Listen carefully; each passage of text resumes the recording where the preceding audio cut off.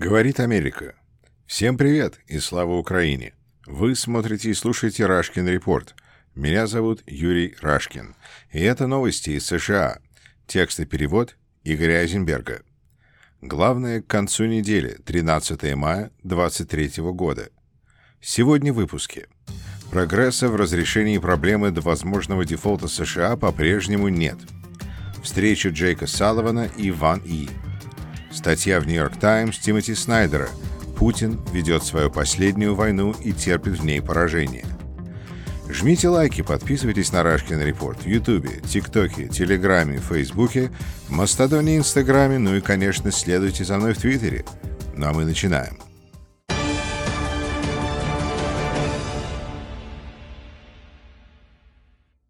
Кратко о событиях конца недели. Встреча президента Джо Байдена с лидерами Конгресса, на которой должен был обсуждаться вопрос о принятии закона о повышении потолка государственного долга, в пятницу не состоялась. Она была перенесена на неопределенный срок в связи с тем, что представители Белого дома и спикера Палаты представителей Маккарти в ходе дискуссий, проходивших после встречи президента с лидерами Конгресса во вторник, не достигли сближения позиций. Дискуссии продолжаются.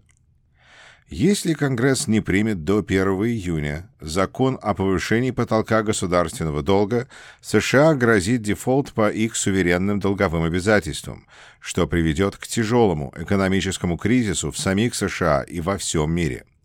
Президент должен отправиться в следующую среду на саммит G7 в Японию и затем с визитом в Австралию, где он должен встретиться с лидерами Австралии, Японии и Индии. В Вене в течение 2 дней прошли продолжавшиеся в общей сложности 8 часов переговоры советника по национальной безопасности Джейка Салливана с главным представителем по внешней политике Политбюро ЦК КПК Ван И. На состоявшемся после встречи телефонном брифинге высокопоставленный представитель Совета национальной безопасности сообщил, что Салливан и Ван И обсудили различные аспекты американо-китайских отношений.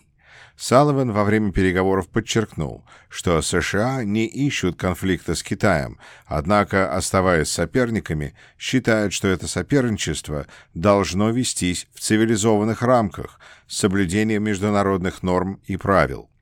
Соперничество не должно исключать сотрудничество в областях, представляющих взаимный интерес и имеющих значение для всего мира, таких, например, как противодействие изменению климата, борьба с торговлей наркотиками. Джейк Салливан снова предупредил Китай о том, что тот не должен поставлять оружие, боеприпасы и военную технику России, что если такие поставки произойдут, последует жесткий ответ со стороны США. Джейк Салливан также подтвердил приверженность США политике одного Китая, однако подчеркнул, что США выступают категорически против любых односторонних действий, направленных на изменение статус-кво в Тайваньском проливе, и против одностороннего провозглашения независимости Тайванем и против односторонних попыток КНР присоединить Тайвань.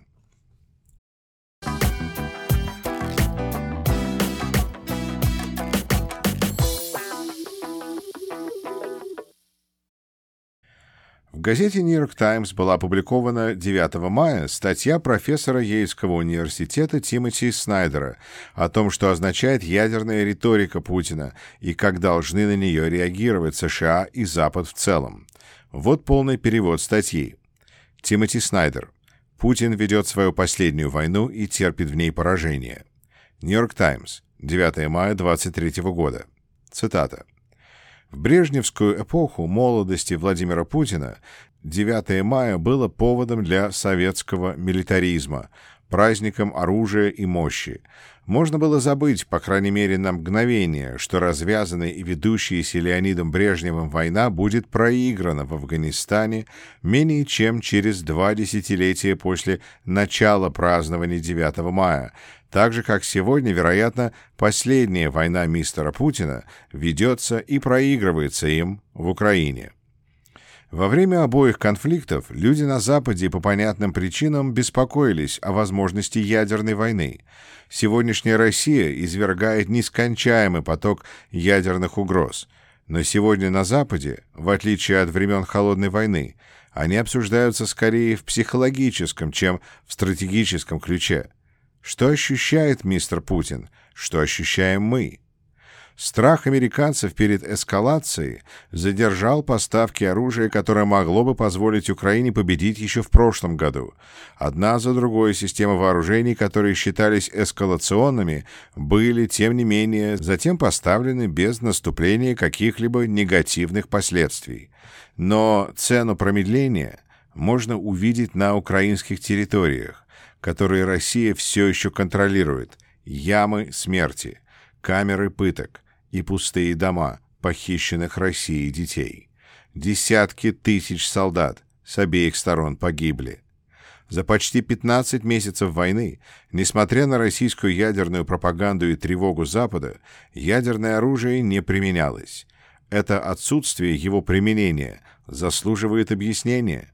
Те, кто предсказывал эскалацию в случае сопротивления украинцев, поставок оружия Западом или поражения России, до сих пор ошибались.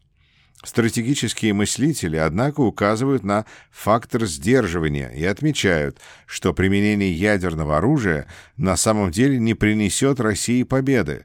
Оно обеспечит драматическую реакцию Запада и сделает российских лидеров изгоями. Но есть и более глубокое объяснение. Ядерная риторика России сама по себе является оружием. Она основывается на ложных предположениях. Российская ядерная пропаганда исходит из того, что хулиган всегда побеждает. Но хулиган не всегда побеждает. Российские пропагандисты хотят, чтобы мы думали, что ядерные державы никогда не могут проиграть войну, исходя из логики, что они всегда могут применить ядерное оружие для достижения победы. Это антиисторическая фантазия.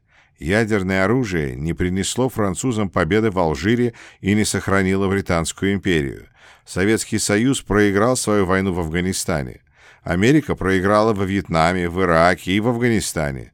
Израиль не смог победить в Ливане.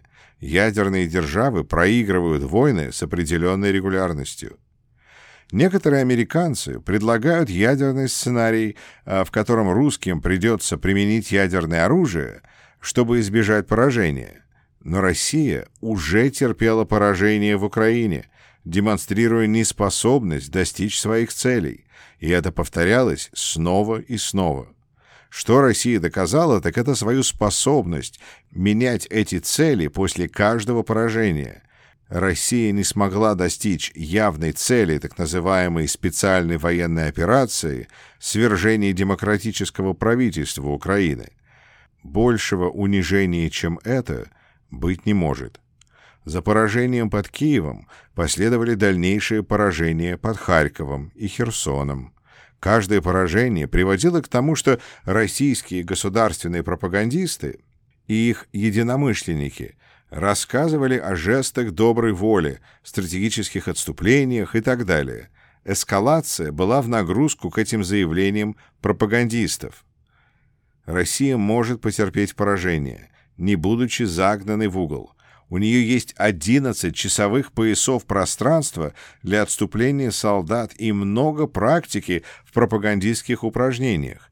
Действительно, российские лидеры уже дали понять, что они будут делать, если посчитают, что проигрывают, изменят декларацию целей и сменят тему в российских СМИ. Клептократическое государство мистера Путина в целом и управляемые им структуры, такие как наемная армия «Вагнер», это пиар-проекты с военной рукой. В российской политике принято считать, что риторика побеждает реальность, и риторическая подготовка к поражению уже проведена. Под неопределенной воинственностью мистера Путина скрывается идея о том, что Россия выигрывает, если избежит, по его словам, стратегического поражения, навязанного НАТО. Почти независимо от того, что произойдет, ему будет легко определить итоги войны в Украине как свою стратегическую победу. Поскольку Кремль утверждает, что он борется с НАТО, Мистеру Путину остается только сказать, что Россия остановила НАТО и не позволила силам НАТО перейти на территорию России. Командующий Вагнера недавно написал в этом духе, что Россия может в любой момент закончить так называемую специальную военную операцию и просто заявить, что ее цели достигнуты, если только Россия не отступит с оккупированной украинской территории. Воспринимая ядерный шантаж всерьез, мы фактически увеличили общие шансы на ядерную войну. Если ядерный шантаж позволит России одержать победу, последствия будут неисчислимо ужасны. Если любая страна с ядерным оружием может делать все, что ей заблагорассудится, то закон ничего не значит. Международный порядок невозможен, а катастрофа подстерегает нас на каждом шагу. Страны, не имеющие ядерного оружия, будут вынуждены его создавать, исходя из логики, что в будущем им понадобится ядерное сдерживание. Распространение ядерного оружия сделает ядерную войну гораздо более вероятной в будущем. Когда мы поймем, что ядерная риторика сама по себе является оружием, мы сможем действовать, чтобы сделать ситуацию менее рискованной. Путь к стратегическому мышлению заключается в том, чтобы освободиться от собственных тревог и подумать о российских. Русские говорят о ядерном оружии не потому, что собираются его применить, а потому что считают, что большой ядерный арсенал делает их сверхдержавой. Ядерная риторика позволяет им чувствовать себя могущественными. Они считают ядерное запугивание своей прерогативой и полагают, что другие должны автоматически уступать при первом упоминании об их оружии. Украинцы не позволили этому повлиять на свою тактику.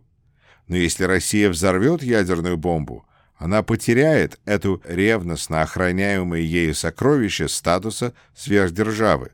Такой поступок означал бы признание того, что ее армия потерпела поражение, а это огромная потеря лица. Хуже того, соседи стали бы создавать или наращивать свои собственные ядерные арсеналы. Это лишит Россию статуса сверхдержавы в сознании самих россиян. А для российского руководства это единственный неприемлемый исход войны. Поэтому, на мой взгляд, наибольший риск возможной российской ядерной акции заключается в том, что Москва возложит вину за нее на Украину, например, преднамеренно уничтожив Запорожскую атомную электростанцию. Война непредсказуема. Военная история полна неожиданностей. Мистер Путин начал жестокую войну, и дальнейшие злодеяния неминуемы, пока война продолжается. Россия принесла не только страдания, но и риск, когда вторглась в Украину. Мы должны работать в этом мире риска и ужаса, но трезво оценивать его. Ни один вариант не лишен опасностей. Наша обязанность — уменьшить их.